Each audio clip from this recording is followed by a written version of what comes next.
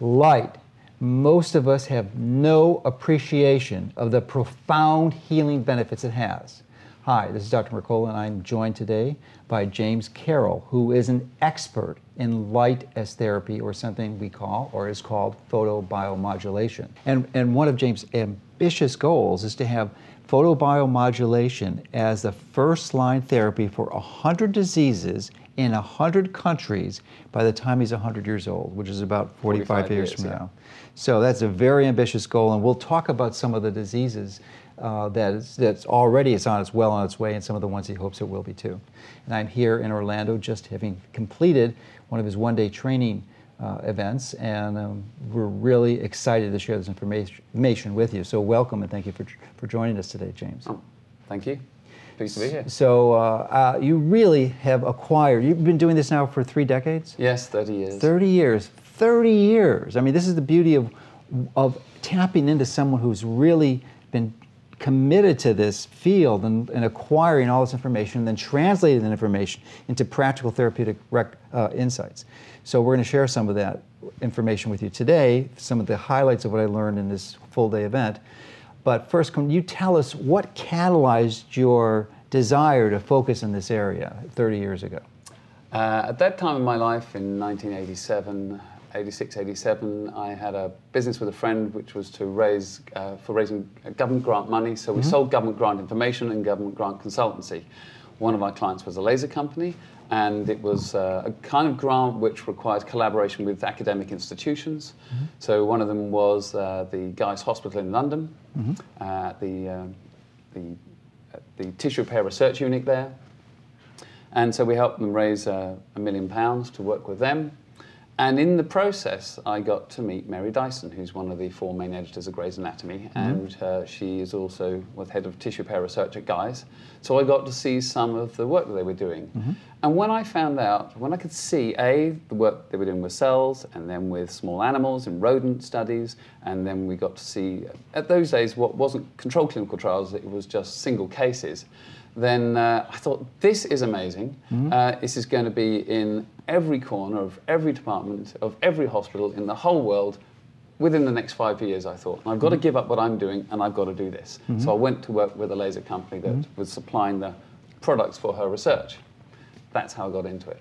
Okay, and at the time, light therapy really consisted of lasers because LEDs really weren't available back then. So maybe you can tell us about the transition or the development of the technology over time, because you've been in it from the beginning.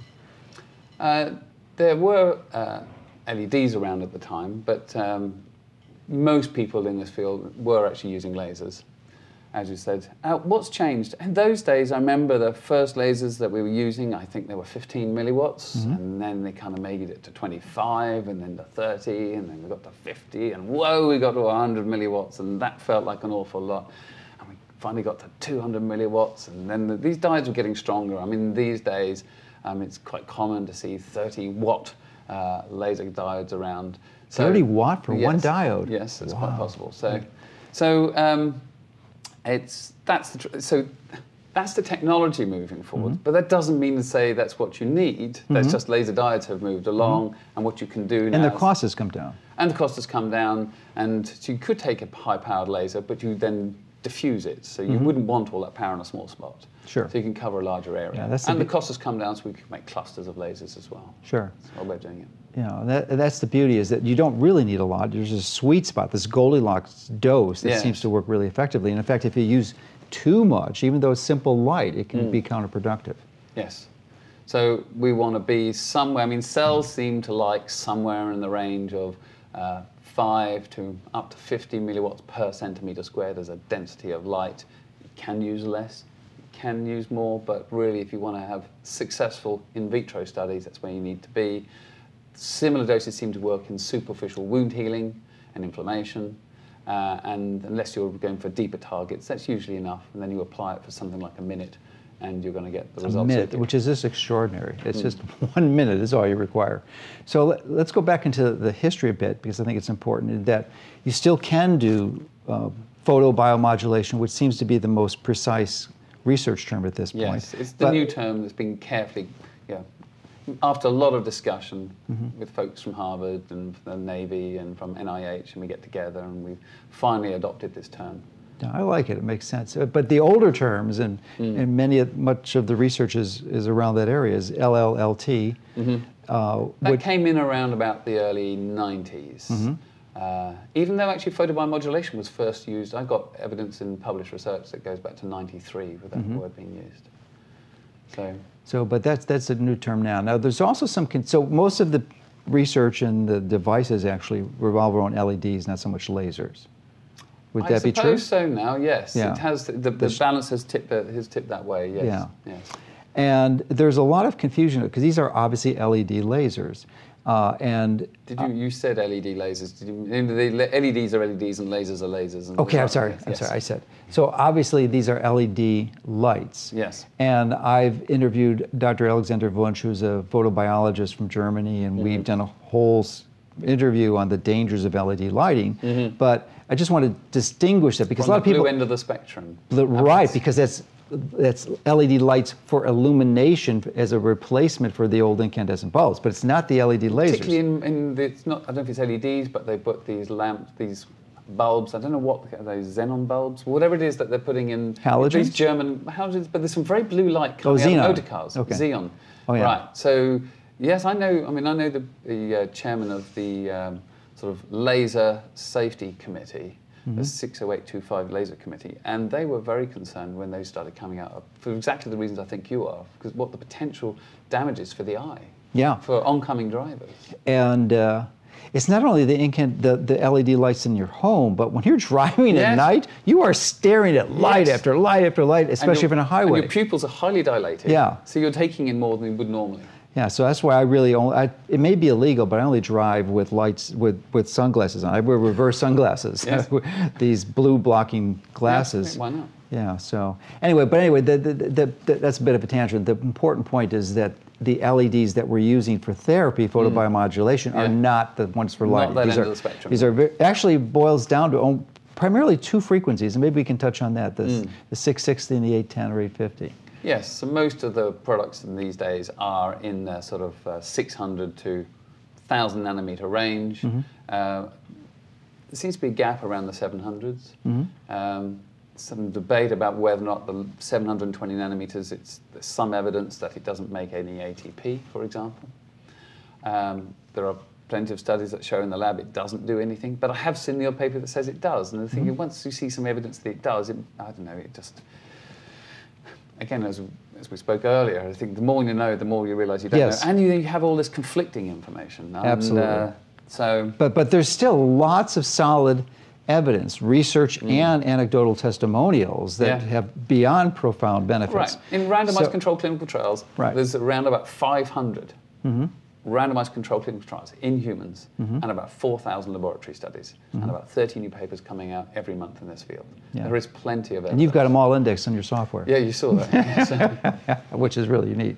Yeah. So, but the key thing, why don't you review with us the molecular mechanism, at least the suspected molecular mechanism of how shining light in these frequencies can have so much profound clinical benefits. And then we'll go review some of the benefits that you've been seeing and that are documented in some of the studies you referenced. Right. Well, first caveat for my academic friends who might be watching this are the things like, James has given the one story that, of course, everybody kind of knows about, but doesn't he realise there's a lot of other potential mechanisms that we're looking at? So there are. But the one that has the most, where there's been the most effort put into it and where it explains most of the effects that we're seeing clinically is the cytochrome C oxidase story. So cytochrome C oxidase is the terminal enzyme of the electron transport chain in mitochondria. So I was going to say it's well known, but it is known that nitric oxide is a regulator of ATP production. So I'm going to give you the nitric oxide cytochrome C oxidase ATP story. So normally when we breathe in air, the oxygen in our lungs gets transferred or taken up by hemoglobin, and hemoglobin is carried around the body by red blood cells, and the red blood cells basically deliver the oxygen to every single cell in the body. And when we eat food, we break it down into glucose and fats and glycogen, and that glucose is delivered to every single cell in the body.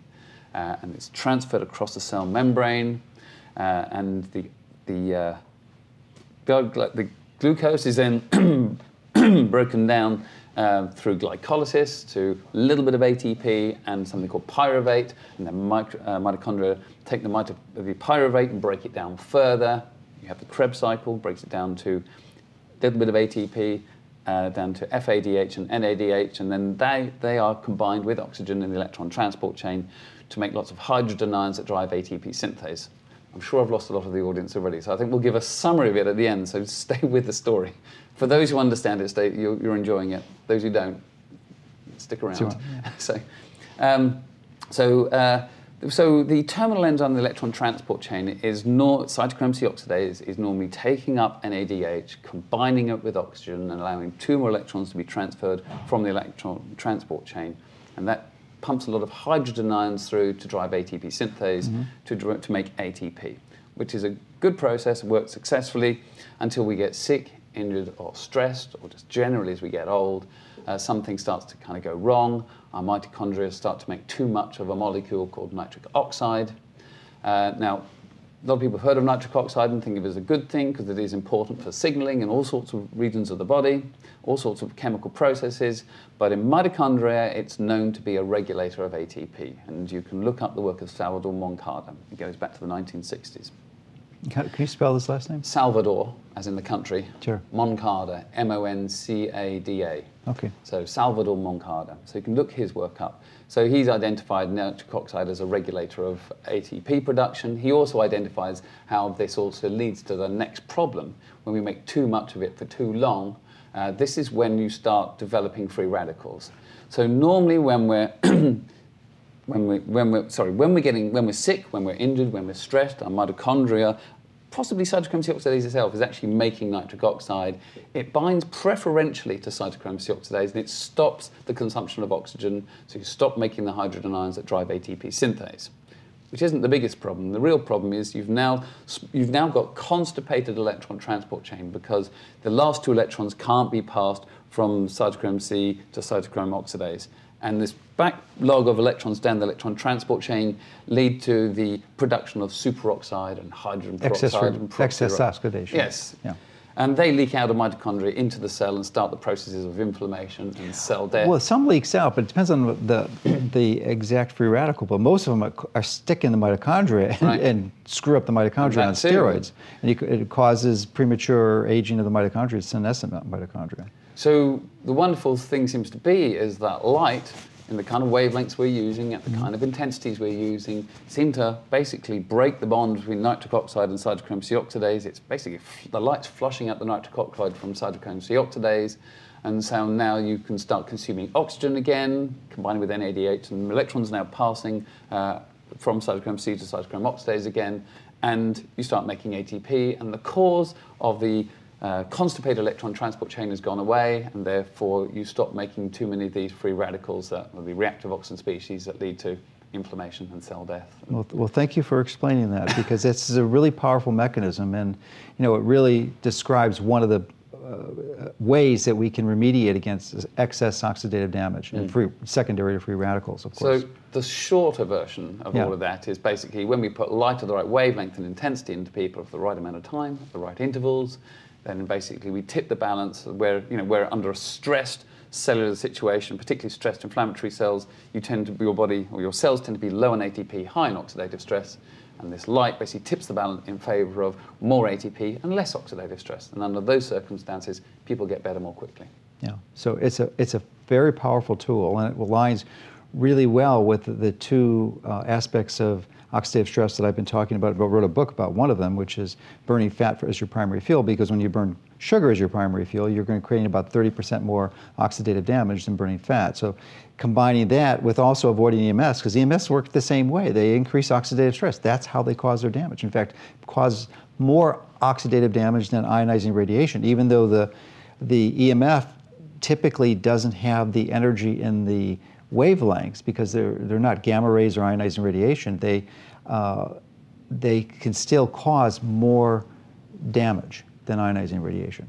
So when you combine EMF remediation efforts along with optimizing your fuel intake with photobiomodulation, you've got a triple win, and you can really optimize mitochondrial function, which is the end game. And it's got me thinking now, because you remember I just explained the stress cell scenario, but as we also did in the training course today, we did the prophylactic effects of light. So this treatment is also a little bit stressful, and you put it into healthy cells, you do get a little burst of ROS anyway. Yeah. And it seems to trigger some of the transcription factors in the cell that are involved in defensive mechanisms. And as we've seen from either putting LPS into cell cultures or exposing tissues to gamma radiation in cancer treatments, that the tissues seem to survive it better. Yeah. Yeah. So actually you can treat healthy cells, and then maybe they're going to be better able to handle the EMF you've been talking about. Well, I would agree with that, except take off the word maybe. I think the evidence is pretty strong to show that it does. Yeah. And I have personal experience with that. You make a very interesting product called the ThorBed, which is really high. The NovoThor. I'm sorry, the NovoThor. I'm sorry, the NovoThor, and have incredible benefits. And I use a less expensive version called the Juve, but I have treated myself prophylactically before I would go and do an intense workout at the gym, really stressing my hamstrings and doing walking lunges with 50 or 60 pound dumbbells. And normally when I would do that, I couldn't sit down or go to the toilet, without great pain. But when I pre-treat with photobiomodulation, there's like no pain. It's just the most amazing thing. And as you've seen, the Nike Oregon project. Yeah, that was the next. Yeah, go ahead, talk about that. Because I never knew that the Olympic team was using your device before Rio Olympics. And if I understand it right, they say they got more medals this year than any previous Olympics from those teams. Yeah, they did. And of course, Justin Gatlin went and beat Usain Bolt a couple of weekends ago. Yeah. As well. Well, Usain was retiring too. Yeah, he was slowing down. But it's still quite testimony. He didn't run his fastest race, that's true. Yeah. So, but there's most of the track team was using it. Yeah. And why don't you talk about the Nike project, or the Oregon project, sorry. The Nike Oregon project. Well, I mean, controversial as he is, I mean, Alberto Salazar, I mean, he's always been trying to pioneer other ways of getting people to train harder and longer and recover faster. And as he says, recovery, he said, on a scale of 1 to 10, recovery is a 10. It's as important as the training itself, he says. It's critical to their success as a team. I couldn't agree more. And he feels that this is now sort of the best therapy he's ever used for recovery. And what type of protocols are they using? Obviously, they're doing pre-workout treatments and post, or what's a typical strategy that at least the elite track athletes are using? What he says now is, he requires the team to use it at least 3 times a week, but actually they're using it every day without being asked. It's things like doing cryotherapy, which they've also used in the past, but the comment I get is that people don't enjoy it as much getting into the cryotherapy machine as they do getting to the light, but it's something they look forward to and enjoy. And is it pre or is it post? Because or is it both? Well, they're using it every day now. So what you've used it after a run, but of course you've just used it before you have a run the next day. So it's kind of all the time now. It's part of the routine. And when I interviewed Michael Hamblin about photobiomodulation, he anecdotally mentioned at the end of his interview that some people were using it to treat kidney failure and actually were causing them to avoid needing a transplant because they were on dialysis and they got off dialysis. So I asked you that question today, and why don't you explain what you answered in the presentation? I don't know how many people are doing it. I know one person that's been doing it. So it's a veterinarian who's been treating kidney disease for some time now. I understand that when you get a diagnosis in a cat for kidney disease, then pretty much I forget what he said. It's like 90% gone already. There's only 10% of function left. It's too late. And it's one of the most common causes of death in cats. In elderly cats, it's one of the most common causes. And these cats have then got maybe a few months to live, maybe 6, occasionally 8. There's been a review of the longevity of cats after a diagnosis, and 8 months is about as long as it gets. And he's got cats living for many years after diagnosis now, coming for routine treatment of the kidneys. Yeah. And he's got one friend who's on dialysis, who was leading a miserable life. He's able to reduce the amount of times he needs to go for dialysis, and he's going on holiday. And he said he's got his life back. Yeah. I mean, there's no side effects. Virtually none. I mean, Yeah. there's a few. Maybe you can discuss those now before we go to some of the other clinical indications, because there's essentially no side effects, but there's almost no downside except for the time and effort to go get the treatment. And if you get a home unit, it's real easy to use. So some conditions do feel worse before they feel better. Yeah. Mostly not, but sometimes it happens. So that you could call a side effect. But when we do systematic reviews of the literature of musculoskeletal pain, usually find actually that there is few side effects. They report few side effects and the same number of side effects in placebo group as well as the active group, which basically tells you it's not a side effect at all. Right. So one of the other benefits of the photobiomodulation is in exercise training. Yeah. And it seems to increase strength training. In your presentation today, you Yes. showed weight trainers who were having significant personal Yes. improvements for using this therapy. So we may comment on that. Yes, it's not the area where I have the most contact with people. From the limited, people in the sales department actually have all the relationships and keep telling me what's going on. But in a way, it seems to be have a more profound effect than it does on running, as far as I can tell, for the runners at Nike Oregon Project. People's ability to go beyond their competition best scores, their personal bests, personal records, just through normal training. I mean, just normal training, they are exceeding their competition best scores. Yeah. And where they've been stuck for years at a certain weight, and then they're going way beyond it. So Yeah, and so I do weight training, and I can relate personally that you know what you can lift. I mean, to a few pounds. Yeah. So it's pretty obvious when you have a significant improvement. It's not like it's a wild speculation. It's a pretty clear observation. yes.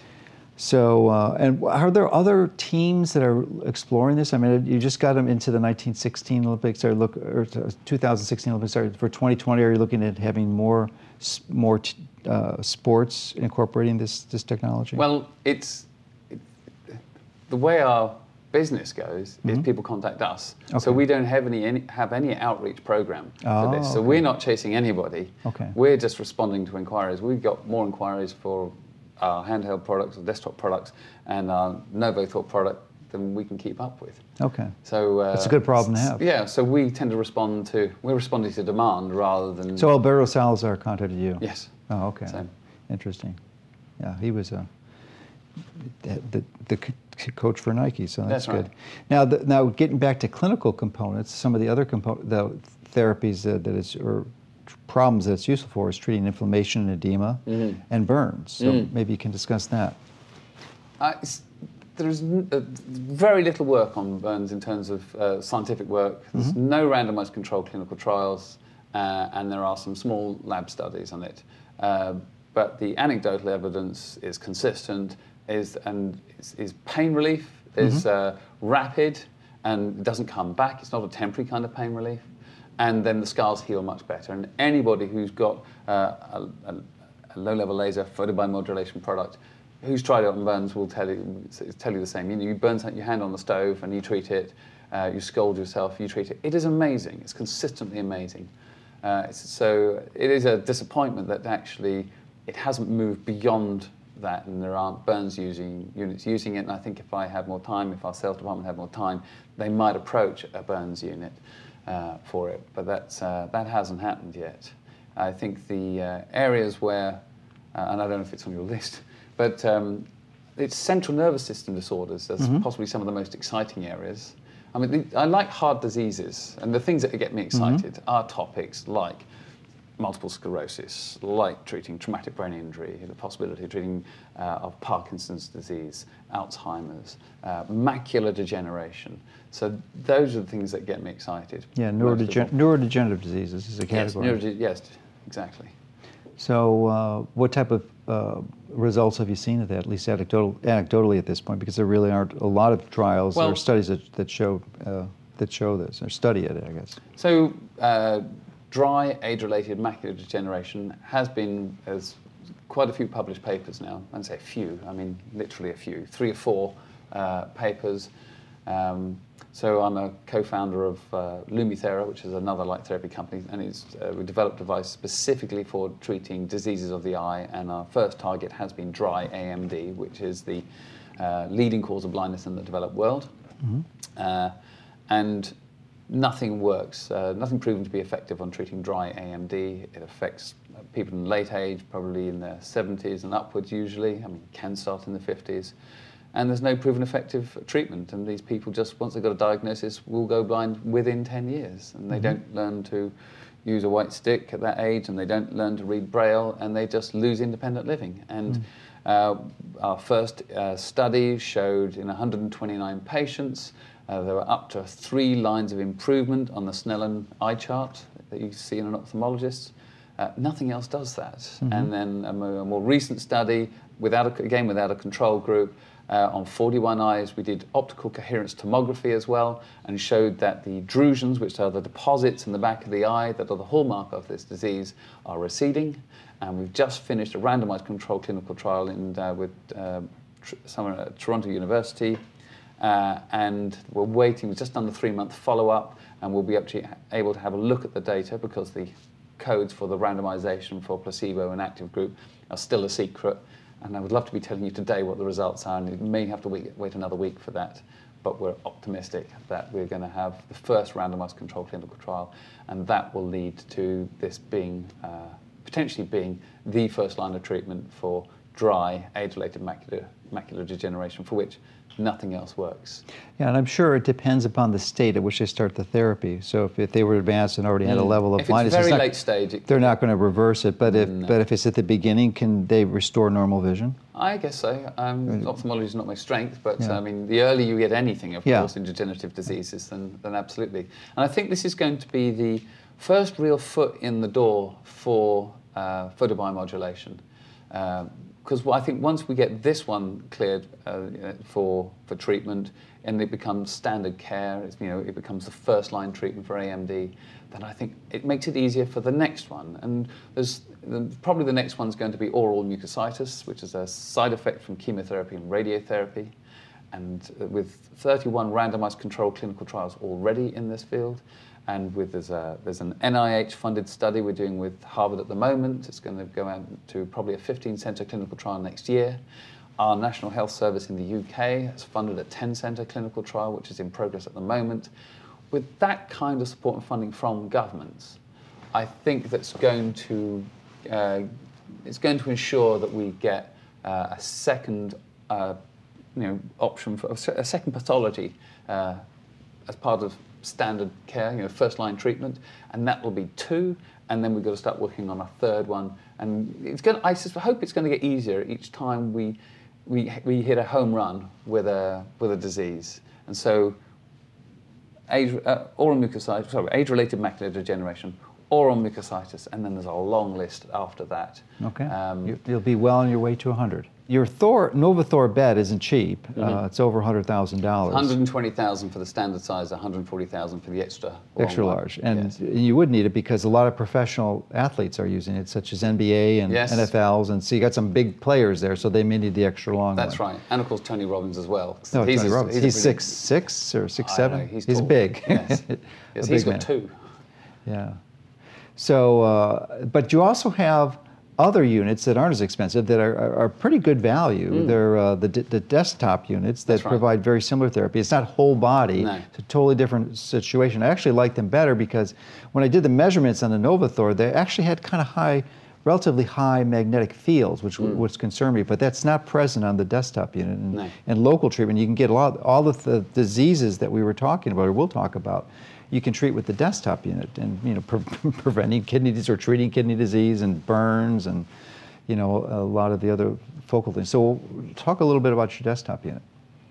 Well, it's a console with a couple of sockets that we can plug different accessories into. So we have intraoral laser probes for analgesia. We have intraoral probes for healing. We have extraoral probes for treating obviously anywhere else except the oral cavity.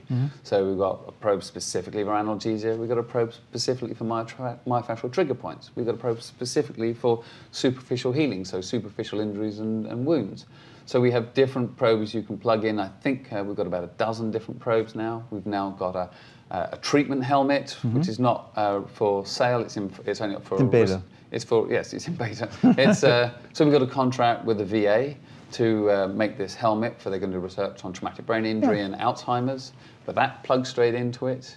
Oh, it plugs into the tabletop unit? Yes, it does. Oh, I did not know. So you need the tabletop unit for the helmet to work? Yeah, that's right. Okay, did not so know that delivers about 21 watts of LED light. Wow. If it's all the sections. We've got different switches all over the helmet, which allow you to target specific lobes. At least this is what they believe. So this is what they're going to be researching. So 21 watts if you have them all turned on. We've got extra large cluster probes in the pipeline now, which allows us to deliver 16 watts worth of laser over to a large area to induce analgesia.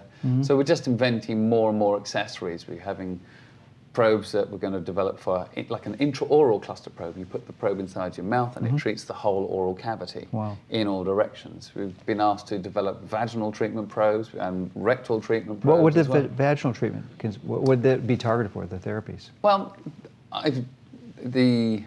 what the doctor who I met said is he believes, for whatever reason, that it would treat vaginal dryness.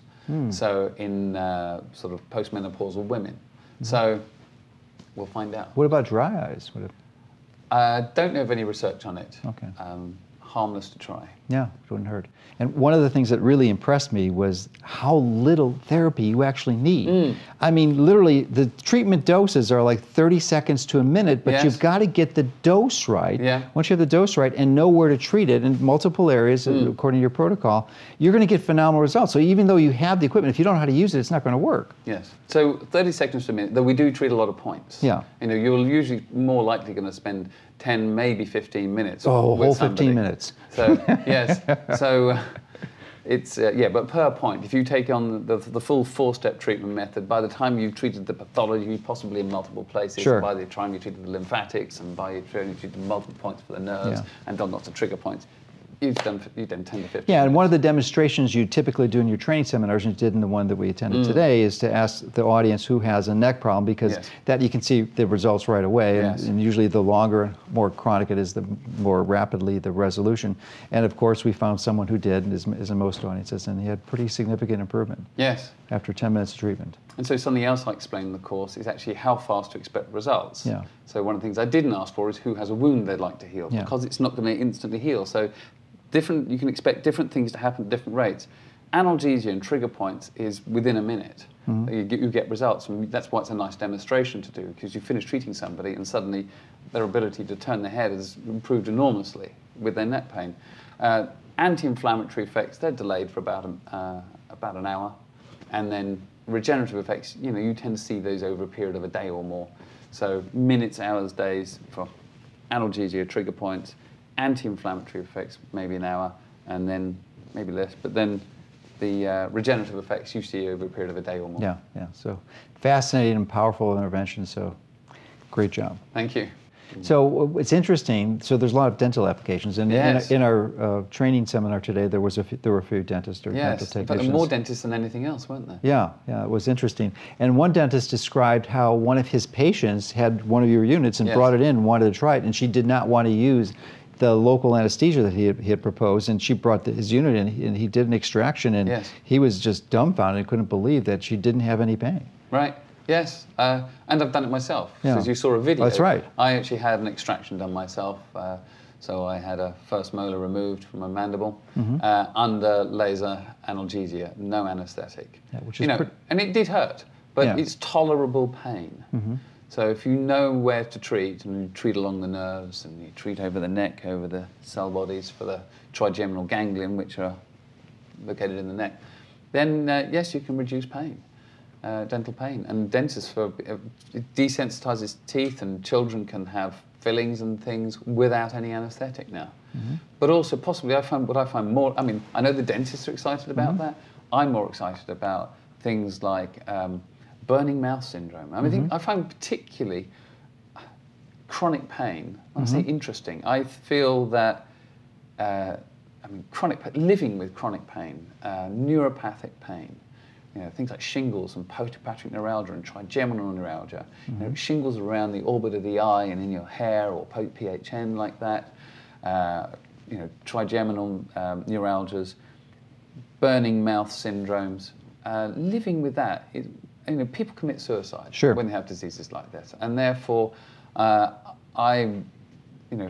it's a priority for me to work with specialists in orofacial pain and to develop these therapies. It feels like the most important place to be in many ways, is pain. And as you know, as much as business is great on sport, and it's wonderful that we've got you can improve performance and it's wonderful business. It's wonderful for business, but actually, in terms of what gives me what I find more exciting is when we're actually solving people's chronic pain conditions. Yeah, and that's one of the most impressive take-homes that I got from your attending your presentation today, which was excellent, but is the protocols you developed that really address a very specific process that's used to treat a clinical problem. Yes. So you're addressing the lymphatic drainage, the inflammation, the trigger points, and then if if there's a pain component involved, you can actually go in there and somewhat over-treat it to numb it out. Yes. Much more therapy than you would do to actually treat the actual injury.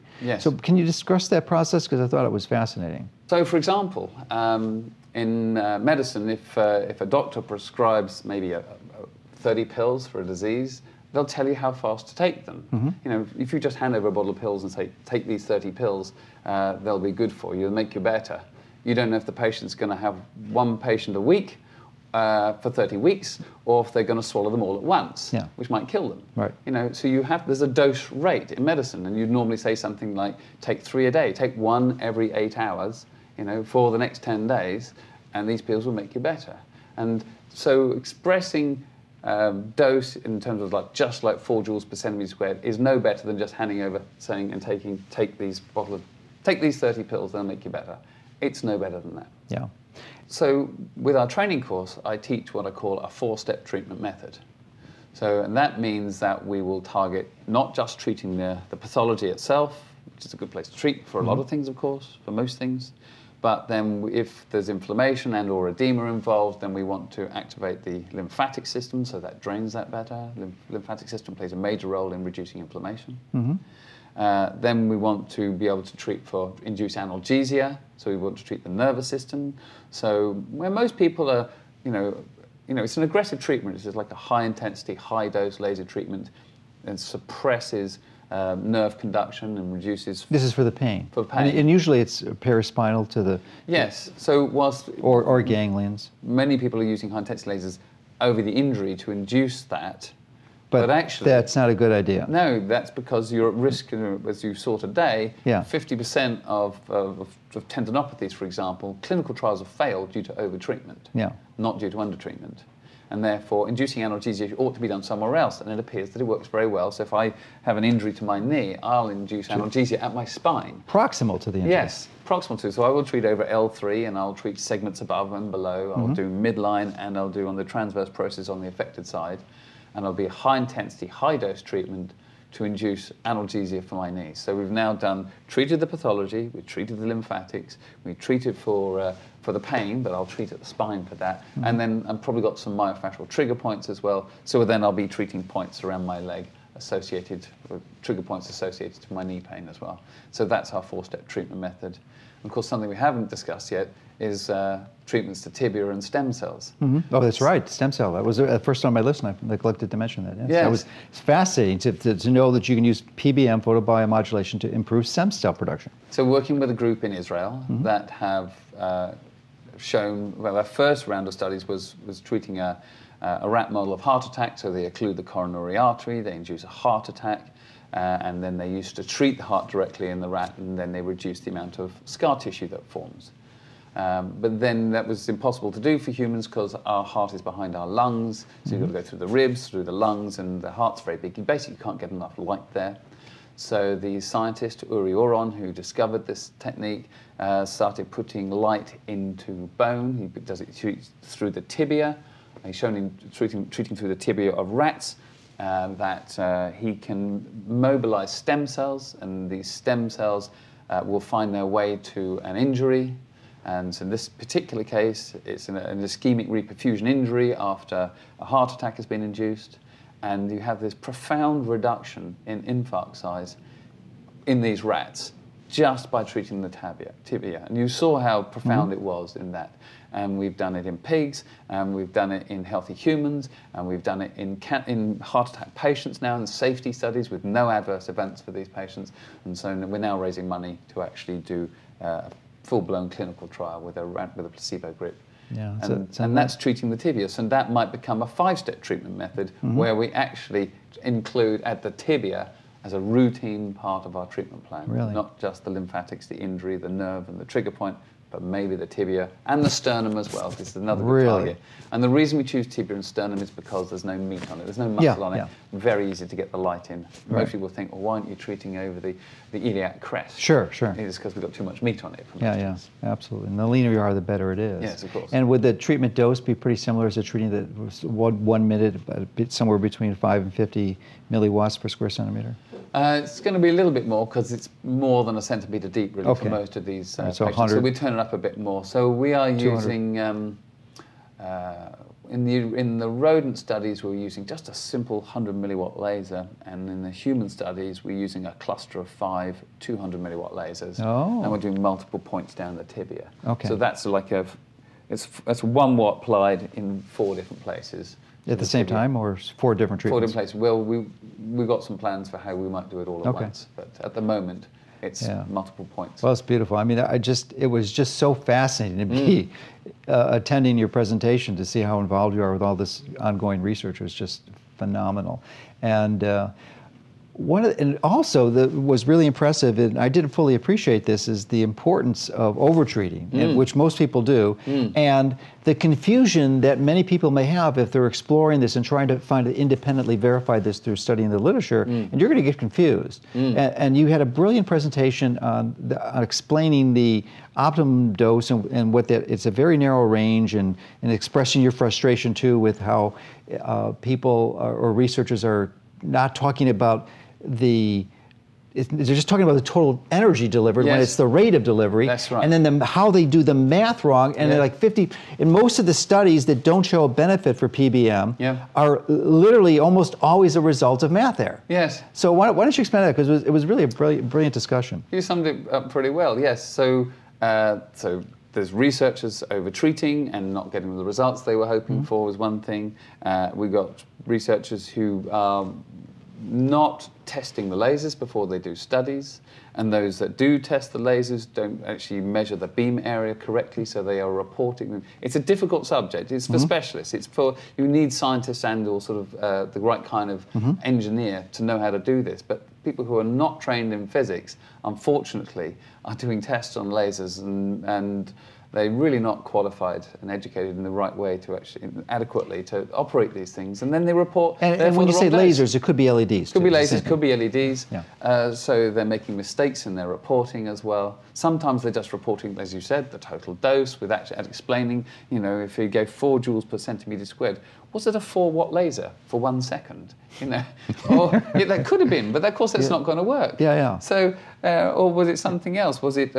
I don't know, a 1 milliwatt laser for, I don't know, I've forgotten how many zeros, it would be like 40,000 seconds, but that might have been 4 joules per centimetre. Yeah, and to give people an analogy they may better understand, it's cooking.